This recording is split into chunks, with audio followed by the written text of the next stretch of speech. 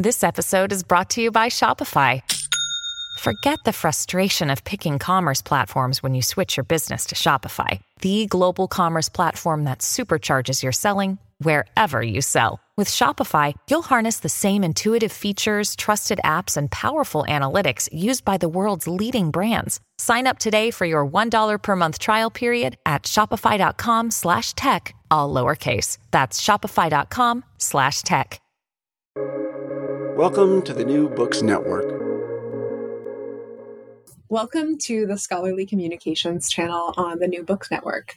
My name is Jen Hoyer, and today I'm joined by Bridget Whearty, author of Digital Codicology, Medieval Books and Modern Labor, published by Stanford University Press in November 2022. Digital Codicology reflects on the fact that medieval manuscripts are shared inheritance, and today they're more accessible than ever, thanks to digital copies online. Yet for all of that, widespread digitization has fundamentally transformed how we connect with the medieval past. We understand very little about what these digital objects are. We rarely consider how they're made or who makes them. This book demystifies digitization, revealing what it's like to remake medieval books online and connecting modern digital manuscripts to their much longer media history, from print to photography to the rise of the internet. Ultimately, this book argues that centering the modern labor and laborers at the heart of digital cultural heritage fosters a more just and more rigorous future for medieval manuscript and media studies. Bridget Whearty is an assistant professor at Binghamton University and a former Council on Library and Information Resources postdoctoral fellow in data curation for medieval studies. Bridget, welcome to New Books Network. Thank you. It's so nice to be here. Yeah, I'm excited to talk about this book. So let's start at the beginning. You talked in the introduction about the real differences you see between digital and physical iterations of medieval manuscripts. So could you start off by sharing how you articulate those differences and then really what your goals were for writing about digital codicology as its own practice? Sure. So the classic differences between sort of working with a hard copy or an analog book versus its sort of digital copy, they tend to really focus in on all of the sensory experiences of being in the room and interacting with this rare book. What it smells like, what it feels like to turn the pages, how they sound, and this sort of, kind of underlaying all of these like objective-ish descriptions of details, it's really this kind of like weirdly intimidating, but also kind of ecstatic and intimate feeling of touching this really old thing that all of these people before you have touched and maybe loved. And those are real things. Like, I don't deny them. The first time I went to the Library of Congress, I touched the Lincoln Bible and like burst into tears because I was so emotionally overwhelmed by the weight of history. There is something really special about books as physical objects. But just because they have their own kind of auras, for lack of a better term, doesn't mean that digital books don't also have those. And a lot of the conversation had sort of pitted the sort of special aura of the real, i.e. physical hard copy book, against the sort of like nothingness of the digital. And that just felt really profoundly wrong to me. And the more I worked at it, the more I thought about it. For me, that kind of special aura of the digital copy comes from the exact same place as the physical copy, the analog copy, and that's who made it, and where, and why, and how. So for me, digital codicology is just the logical extension of the history of the book on hard copy objects. It's who are the human networks that have supported the creation and care of this thing? Who are the real people who've done this work? And how does that work help us understand them, help us understand the book, help us understand sort of who we are all together as humans muddling along across the centuries? Absolutely. Kind of like grounding these digital things that we maybe talk about as abstract objects. And you actually talk a little bit about this techno-utopianism that often befalls digital humanities or just the study of digitization. So how do you propose that, bringing in this insight of labor and purpose and limitations of bookmaking can be a corrective? Sure. So one of the things, again, that you see in a lot of conversations about digital humanities projects, about digitization, is this wonderful excitement that, we can make these books accessible broadly for the very first time. And I do love that. And I honestly feel that. I did a 2-year postdoc on a big digitization project, and I write about that off and on in the book. And I love these things. I mean, I grew up in Montana, which is not known for its urban centers of manuscript study. It didn't even occur to me that I could touch medieval books. I didn't think people like me did that. So I get the oh my God, these books are here and we can put them online and make them accessible thing. But there are still always limitations and there are always compromises. And I feel like thinking about the labor that has gone into making those compromises, the expert considerations, the people, helps us move away from kind of knee-jerk, cranky consumer responses, why isn't this what I want it to be? To kind of think about it more for the very sort of particular limits and social structures that made it look the way it is now. We do that with old manuscripts. We can look at it and say, oh, William Wilfleet was in a really big hurry, and that's why he didn't bother to do all of these things. And we can value that. And I just want us to be able to learn how to see those signs of labor and human intelligence and effort in these beautiful digital copies, in which, ironically, a lot of effort is put into kind of erasing those signs of human presence. Mm-hmm. Definitely. Yeah. And I know we will talk more about that. I mean, I really appreciate that, that personal connection also of thinking people like us can touch these old books. And you really had this personal approach in the first chapter where you wrote an autoethnography of a manuscript digitization project. And that really struck me because I thought I don't read a lot of autoethnographies of digitization. So I just appreciated that as a method. But you argued that digitization isn't a radical departure from medieval bookmaking, but instead a return to preprint copy cultures. So I'd love if you could share, if you want to share more about that project in general, but also the parallels you discovered by taking part in the work and why those parallels matter, why it matters to make note of them, and why that frame of reference is helpful for how we think about manuscript digitization. Sure. I kind of begged my way into being involved in the digitization of a single 15th century prayer book in 2014 during my postdoc, because I was working with all this metadata and it all felt very abstract. And I was working with these images on my screen, but I just felt like I really didn't understand how they got there. And I think it's probably fair to say that my training as a literary historian and medievalist definitely influenced what I noticed when I went into the digitization studio. But it was just this really kind of remarkable thing. I'd just been working on this 15th century English poet named Thomas Hoccleve, who was also a professional scribe during his day job. And in his poems, he writes these brief complaints about how hard it is to be a scribe. And your eyes hurt because the pages are so white, and your hands hurt and your back gets really sore and your stomach hurts from all the crouching. And after crouching that long, it's really hard to stand up straight again. And so these were sort of echoing in my ears anyway. And then I went in to work as the assistant for Astrid J. Smith, who's the rare book digitization or rare and fragile materials digital imaging specialist at Stanford.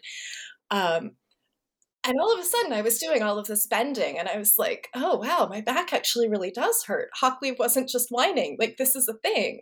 My feet really hurt from standing on the floor this long. I kept not blinking at the right time.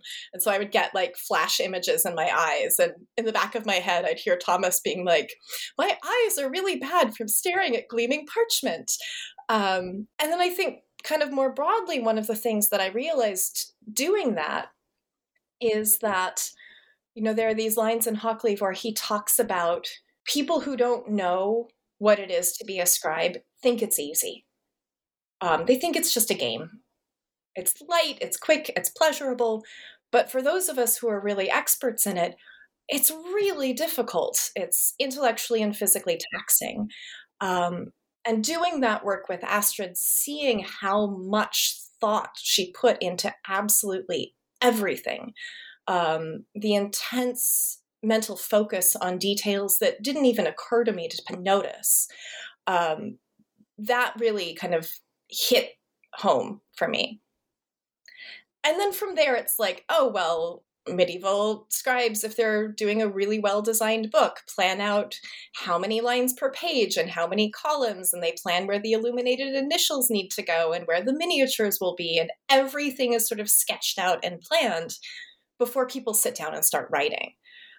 And in the kind of benchmarking stages of digitization, it felt the same. Like, everything is being measured and planned, and there are differences, like medieval scribes didn't have file naming conventions, and that's really important for digitization.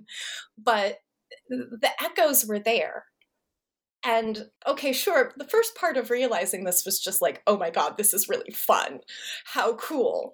But more broadly, I think it's important to see these things because it's so easy to treat like the digital as this sharp break from everything that came before.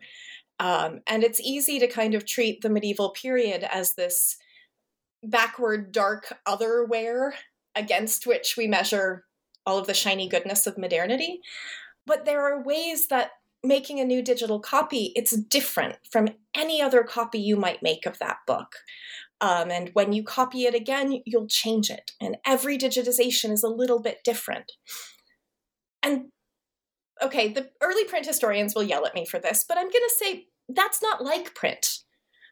Print, especially industrial print, is really good at making copies that look exactly the same. The only thing that kind of has that sort of weird flexibility of copying, where every copy is changed and different and new, are pre-print or non-print things like manuscripts. So there's the pleasure of the connection, but there's also like the intellectual usefulness. Like, medieval people understand fluid textuality and copying and changing in ways that those of us who grew up with like Xerox machines kind of don't. So we can use them. Yeah, absolutely. We can like better appreciate the work that's being done. Yeah. And the labor. Yeah. Yeah. Sorry, I'm giving you these really long answers just because like I love all of this and it's like my passionate special interest. Yeah, no, absolutely. Thank you. This is really fascinating. And I'm just thinking of all of the conversations I have about digitization with folks who are like, why don't you digitize everyone? And, I can just have them sit down and read this book.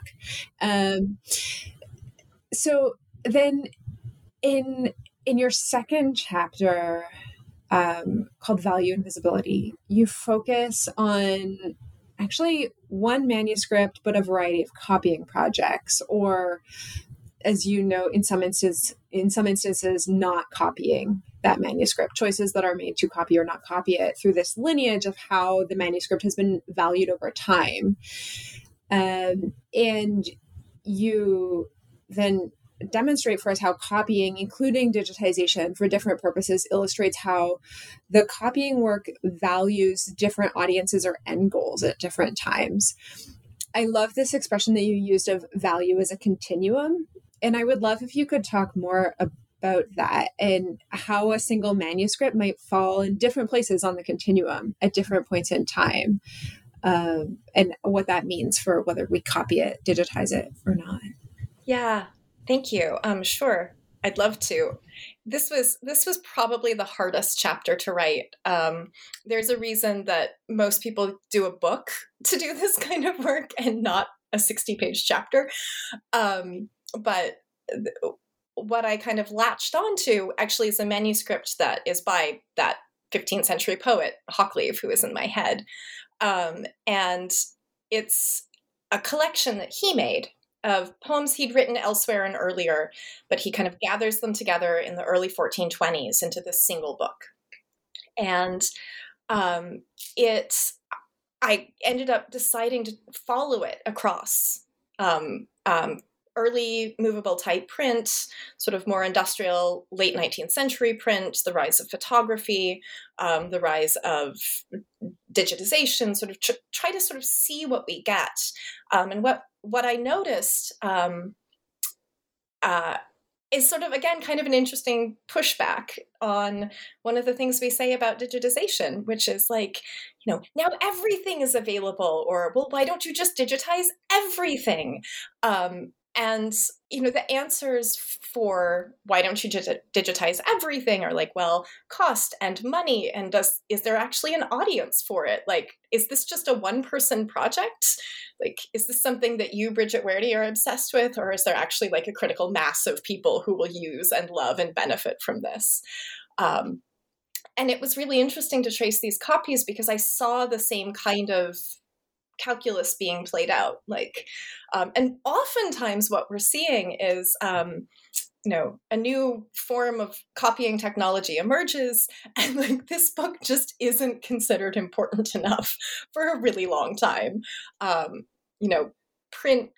Movable type print comes to England in the 1470s, and Caxton, the early great English printer, copies Geoffrey Chaucer, John Lydgate, like Hoccleve's contemporaries. And he doesn't do Hoccleve. And he certainly doesn't do this weird little collection of poems. So, with digitization or with print, we say these things like, these books that have been locked away suddenly are all available. And it's like, well, some of the books by the really famous people who we already had lots of copies of. So it became a way of kind of thinking about, canon formation, who's valuable enough to go in, how we think about those things. In the first chapter of my book, I write a little bit about how when we digitize something, we're saying it's valuable. But that's a really hard thing to say if you're a local institution like mine, where we have like 6 manuscripts. And that's really exciting because when I started here, we had 1. And we've worked really hard to build our collection.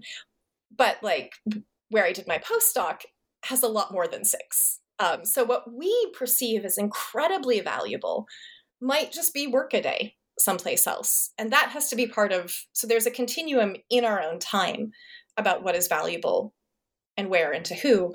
And then you stretch that across history, and it gets to be this amazing thing where, the Chaucers, the Shakespeares, the Beowulfs, once they hit a value point, they stay there. But somebody like Hoccleve, who's kind of on the edge of things, he goes in and out. Sometimes he's worth copying, often he's not. Often we're seeing, really interesting early Welsh manuscripts being photographed in the 1850s and not this like trashy Middle English book.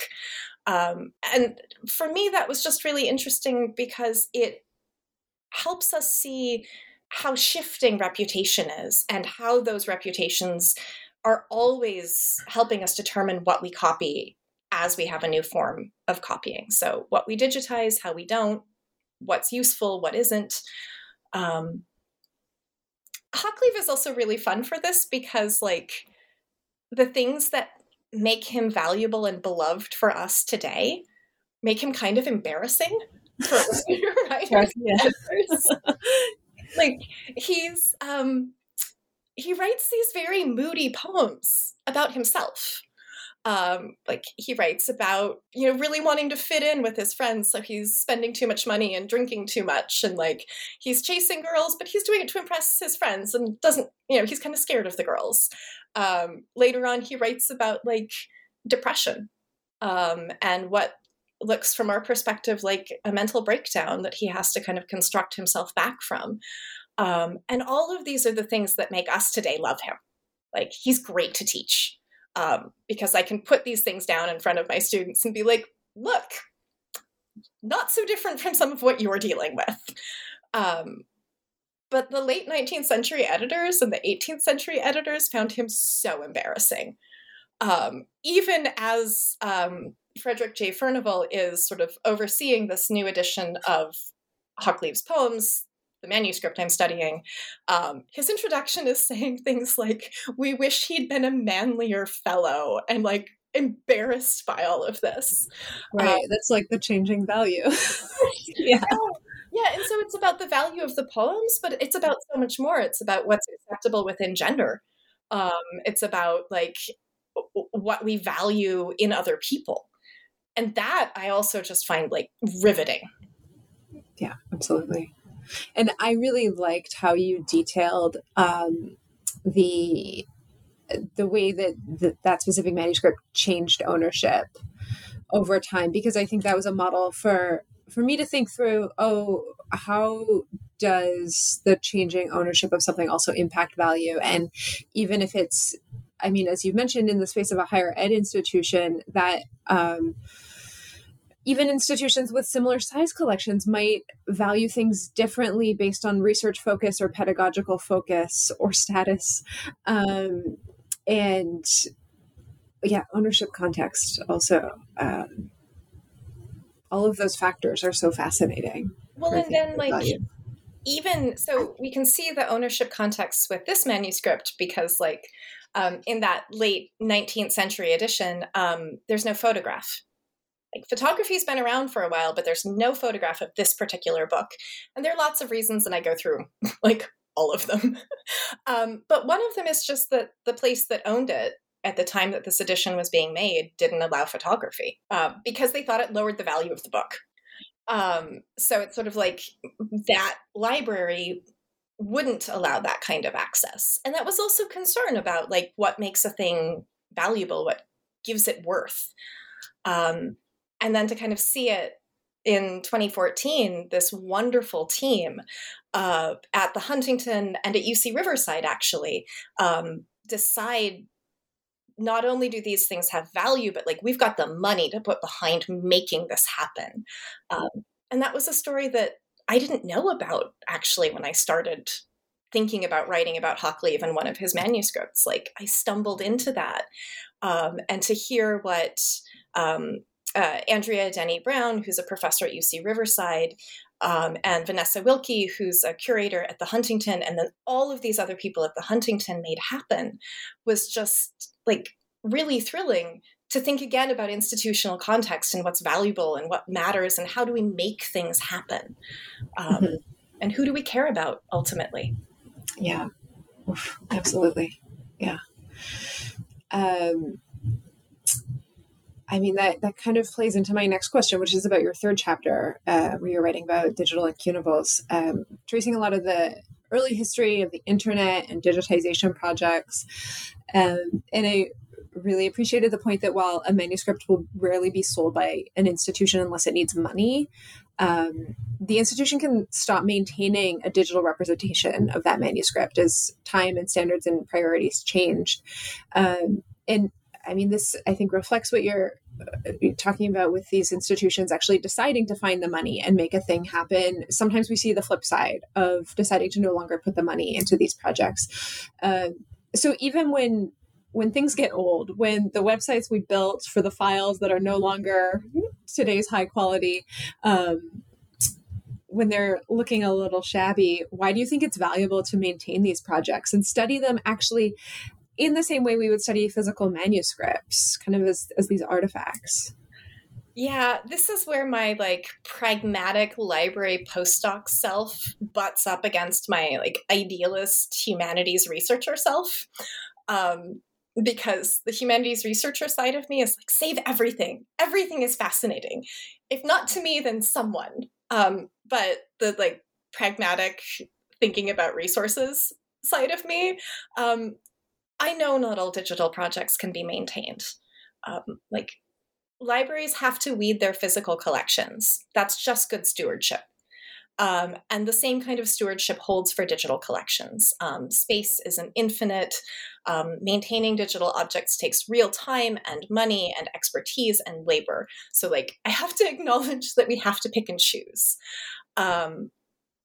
So that's one of the things I was kind of dealing with in writing this chapter, because you know, the same way that value is a continuum across space in the first chapter, and time in the second chapter, in this case we talk about digitization as though it's like, you know, it's the age of digitization. It's just one thing. And what we're able to do shifts and changes, and what people even want to do shifts and changes. And I just began to feel that I couldn't understand and write about manuscripts online without taking into account the different stages that this process has gone through. And I'm a very concrete thinker. I needed specific examples to wrestle with and grapple with. So I wrote about digital scriptorium in 1997 and this wonderful, super wacky undergraduate-led digitization at the University of Victoria in around 2000. That was an amazing project to read about. Yeah. And for me, part of it really is just the delight of wanting to tell these stories, because sometime these will change. The Digital Scriptorium group just got this wonderful grant, and they're remaking DS, and that's great. It's going to be so good. But it does mean that this earlier project that was revolutionary in its moment, that changed so much, that modeled what manuscripts online could be and do and who they were for and what we could do with them, that will gradually vanish. And I don't think we can understand where we are without understanding those earlier stages. So, you know, at the time I wrote it to try to figure out why different manuscripts of The Fall of Princes, in my case, by John Lydgate, looked so different online. Like, why was the Digital Scriptorium copy so different from the University of Victoria copy, so different from the British Library's copy? Like, why? Why were these so radically different? And I still think that's a really important question to have answered. But I feel like the other thing that I've done in writing these case studies is kind of preserved some of these things, preserved some of this evidence, because in a couple years, like, you won't be able to go online and see what I saw.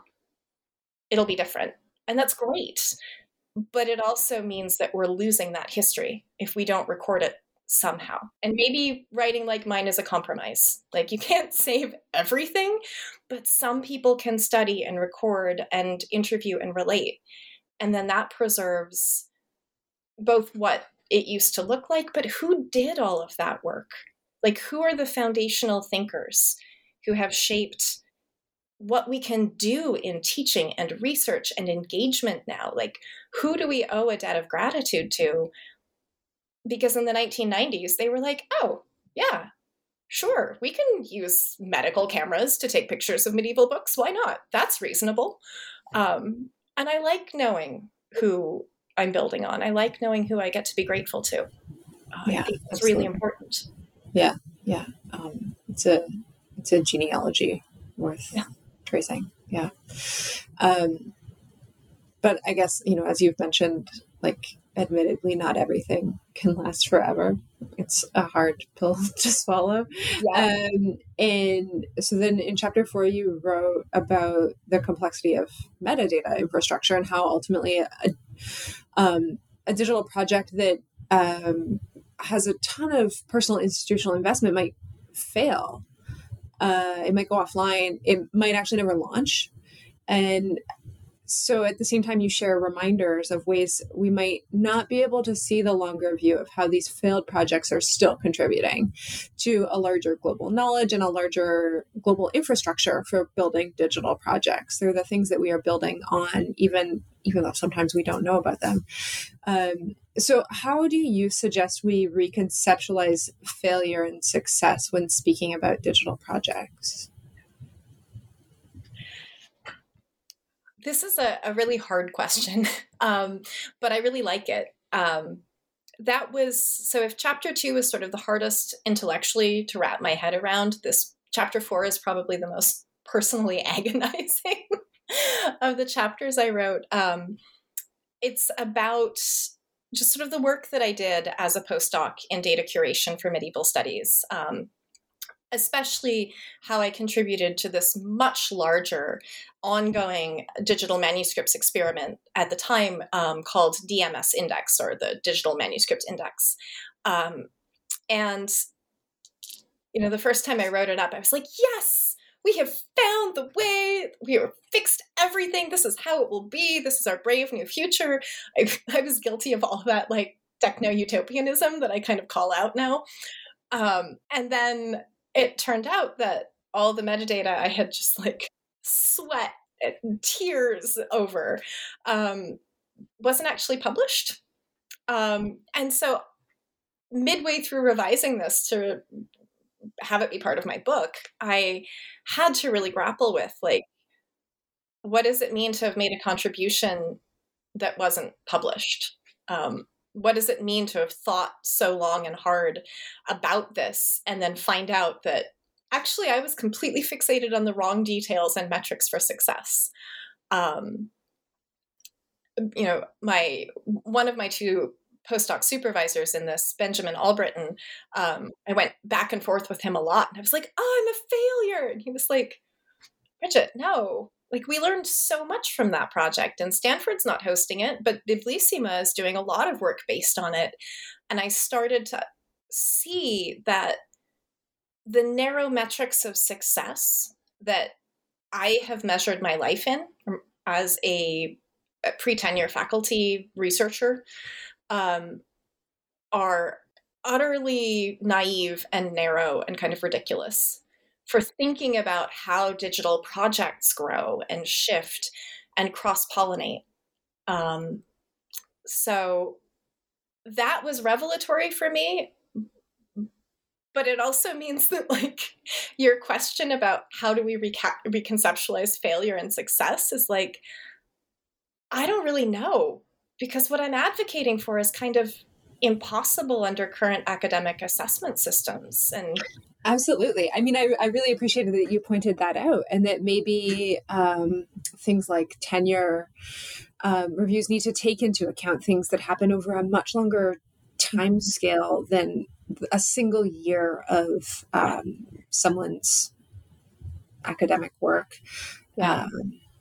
And that's also a much more labor-focused view. In pedagogy, there's a lot of emphasis right now on process over product in terms of writing. But I don't think we've gotten there for assessing ourselves and each other. I don't think so many professional organizations have put out great guidelines for assessing digital projects. But the sort of mix of actual people on committees, I think, carry that lone wolf researcher, genius in the garret, has to be published to have meaning mentality. And the longer that I'm involved in sort of studying digital projects and doing them now, post-tenure, actually, I can see that they don't fit that one-size-fits-everyone kind of institutional paradigm. So I can't actually answer, like, how do we reconceptualize it? I just know that we need to. So I'm organizing a couple of panels on this topic at a conference in May in Kalamazoo, Michigan, where all the medievalists gather in May. And I'm building off of that. There's going to be a special issue on the subject of failure in the future of digital medieval studies. Because I've sort of like seen this as a problem, and I really want to help collectively grapple with it and draw people together, and really talk about this. So maybe I'm dodging your question, but I think, like any good digital project, it's just too big for one person to swan in and declare a solution. Like, this collective grappling, this public discussion, is, I think, what we really need. And so I'm really excited to be on this podcast because I feel like that's part of that. Right. It's keeping that conversation, making that conversation happen. Absolutely. Yeah. I think that's where we have to start. And then probably, a lot of people will be involved in making that shift happen, I think. Yeah. Yeah. And so those of us who kind of get through tenure can get onto those committees. We can work on it. We can have lunch with colleagues and evangelize our agenda. But I think ultimately it also comes down to kind of thinking about what humanities researchers do. Like, how do we work together? There's this wonderful article from 1974 called Computers and the Medievalist. That's like all about collaboration and like big digital projects, although they don't call them that. And they're saying like the next generation will do this and will value like co-publishing just like the sciences.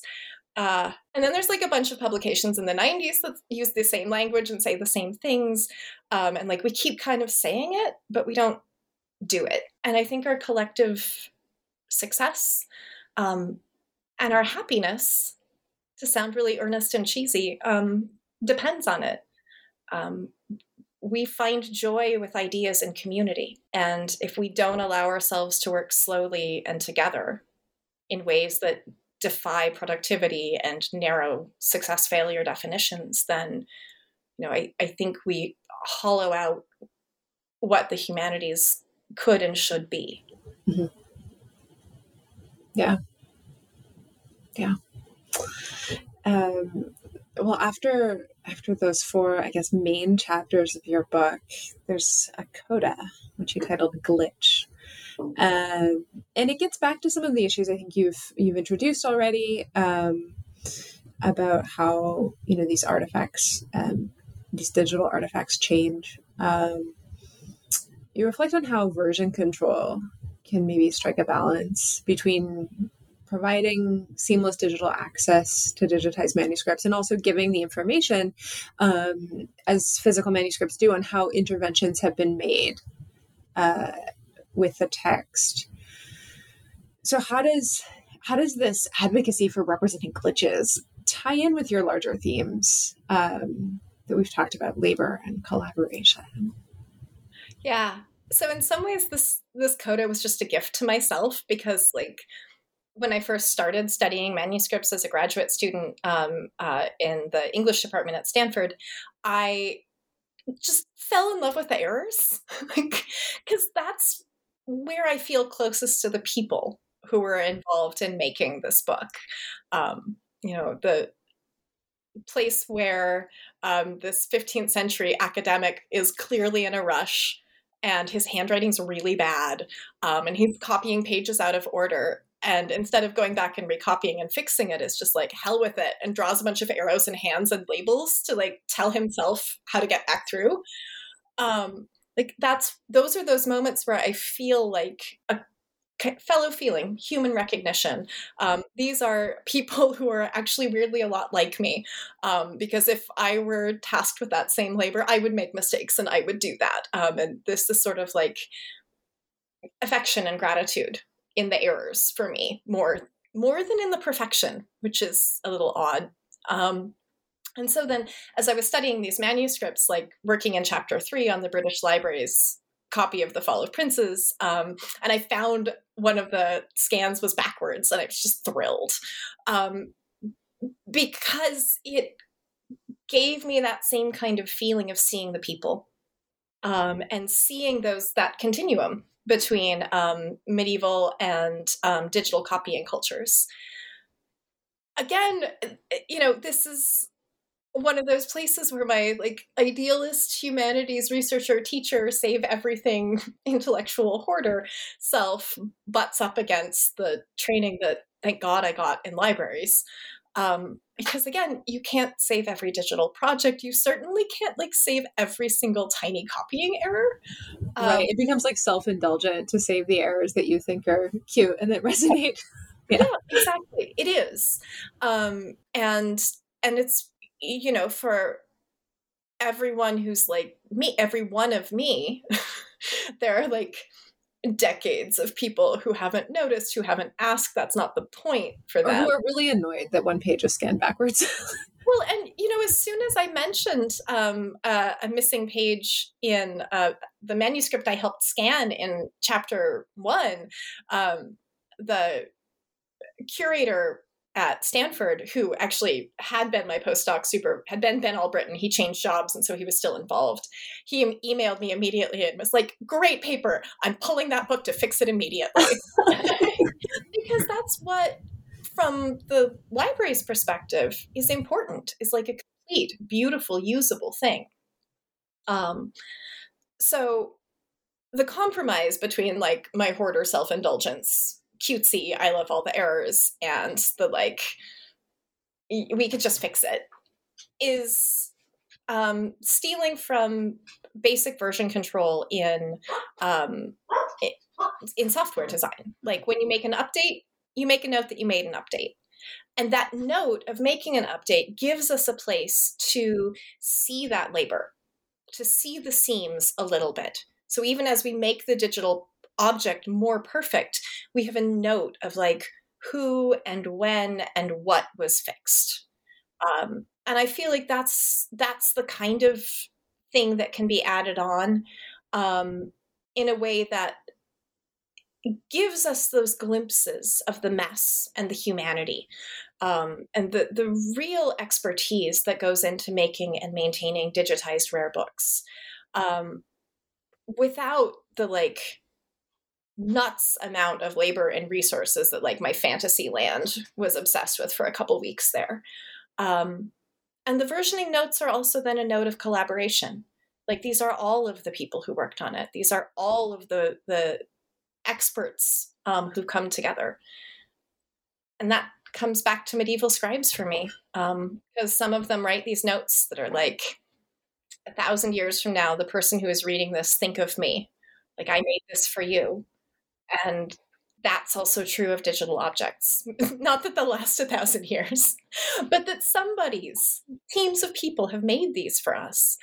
And even if we don't know the teams by name, because I'm certainly not asking for like mandatory visibility, I want us to, humanities researchers, end users, I want us to have a much more honed and rigorous and generous understanding that there are real people who have worked really hard to make these, and that, ideally we exist in solidarity together. Absolutely. After your coda, you then share a lot of your main arguments in a manifesto for doing this. Why did it feel important for you to include this manifesto, and how do you hope it will be used? Well, in terms of like putting my own practice where my theory is, that was actually a suggestion from my anonymous readers in the peer review process. It was one of the only things they agreed on. One of them was like, we just need a checklist. And the other one was like, give me a manifesto. So it's kind of both. And I'm so glad that they suggested it, because it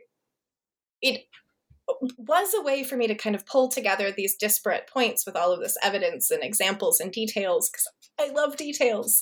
But to boil it down into something useful, because ultimately kind of what I'm working out in digital codicology is about a lot more than just these specific manuscripts and authors that I love, or even just medieval books. It's about trying to kind of take the knowledge and the wisdom that I acquired when I was working in digital libraries and with librarians and digitization teams, and trying to make it both much more broadly accessible to a wide range of students. And like a 300-page book is great, but what you really need for that is like 2.5 pages of here's how you do it, and here's a couple concrete examples. I'm ultimately hoping that that's the part that gets downloaded the most from the ebook, and used in classes. And it just becomes this thing that we can use, so that all of these moments that we don't get right about metadata and imaging and infrastructure and interfaces and all of that we haven't quite gotten right, we can do it. And it can just become a standard part of how we interact with these things. Not everyone's going to want to do the kind of really extreme research that I've done. Like, I'm a medievalist. I'm trained to work with the dead. It was a real shock to the system to have to learn to talk to the living. But what I've done is broadly extensible. These are methods that we can use to be smart, and sort of generously minded. So the manifesto is a rant and like a plea and a how-to manual. Like, this is how we can do kindness and rigor combined. Amazing. Thank you. Before we wrap up today, I would love to hear if there are any new projects you're working on, things you're doing next, maybe coming out of this work or whole brand. Yeah. So coming out of this work, I owe a archive journal an overdue article about the Caswell test, which I made up as an angry rant in 2018, and is kind of a call to action for humanities researchers to be much more mindful of the labor and expertise of librarians and archivists when we talk about the archive. So that's been backburnered for the book, and now I need to just push through and do it. The post-tenure now, I can do collaborative digital projects. So I'm working with a couple of people, Ruth Carpenter, the digital scholarship librarian at my university, and then another medievalist, Megan Cook, at a different school. And we're doing some image manipulation to like tease apart layers of readers' notes to figure out what somebody did to this weird story about a female pope. The biggest, most exciting thing I'm doing, I'd say, is early stages yet. Like, we're still writing the grants to get the initial funding. But I am getting to take what I learned about digital infrastructures and repositories, and I'm working with a medievalist at Cornell to create a OER, an open educational resource dedicated to primary sources about LGBTQ people in the medieval period, because it doesn't exist. We have all this great research. We have all these amazing sources. There are more sources than I could possibly teach with, but there are so many of them so hard to find. And so I'm ready to dedicate the next 15 years of my life to fixing the problem. Oh, that's exciting. Thank you. Cool. I'll have to keep my eyes peeled for progress on that. Yes, please. Well, Bridget, thank you so much for chatting today. And once again, my guest today is Bridget Whearty, author of Digital Codicology, Medieval Books and Modern Labor, published by Stanford University Press. My name is Jen Hoyer, and you are listening to the Scholarly Communications channel of the New Books Network.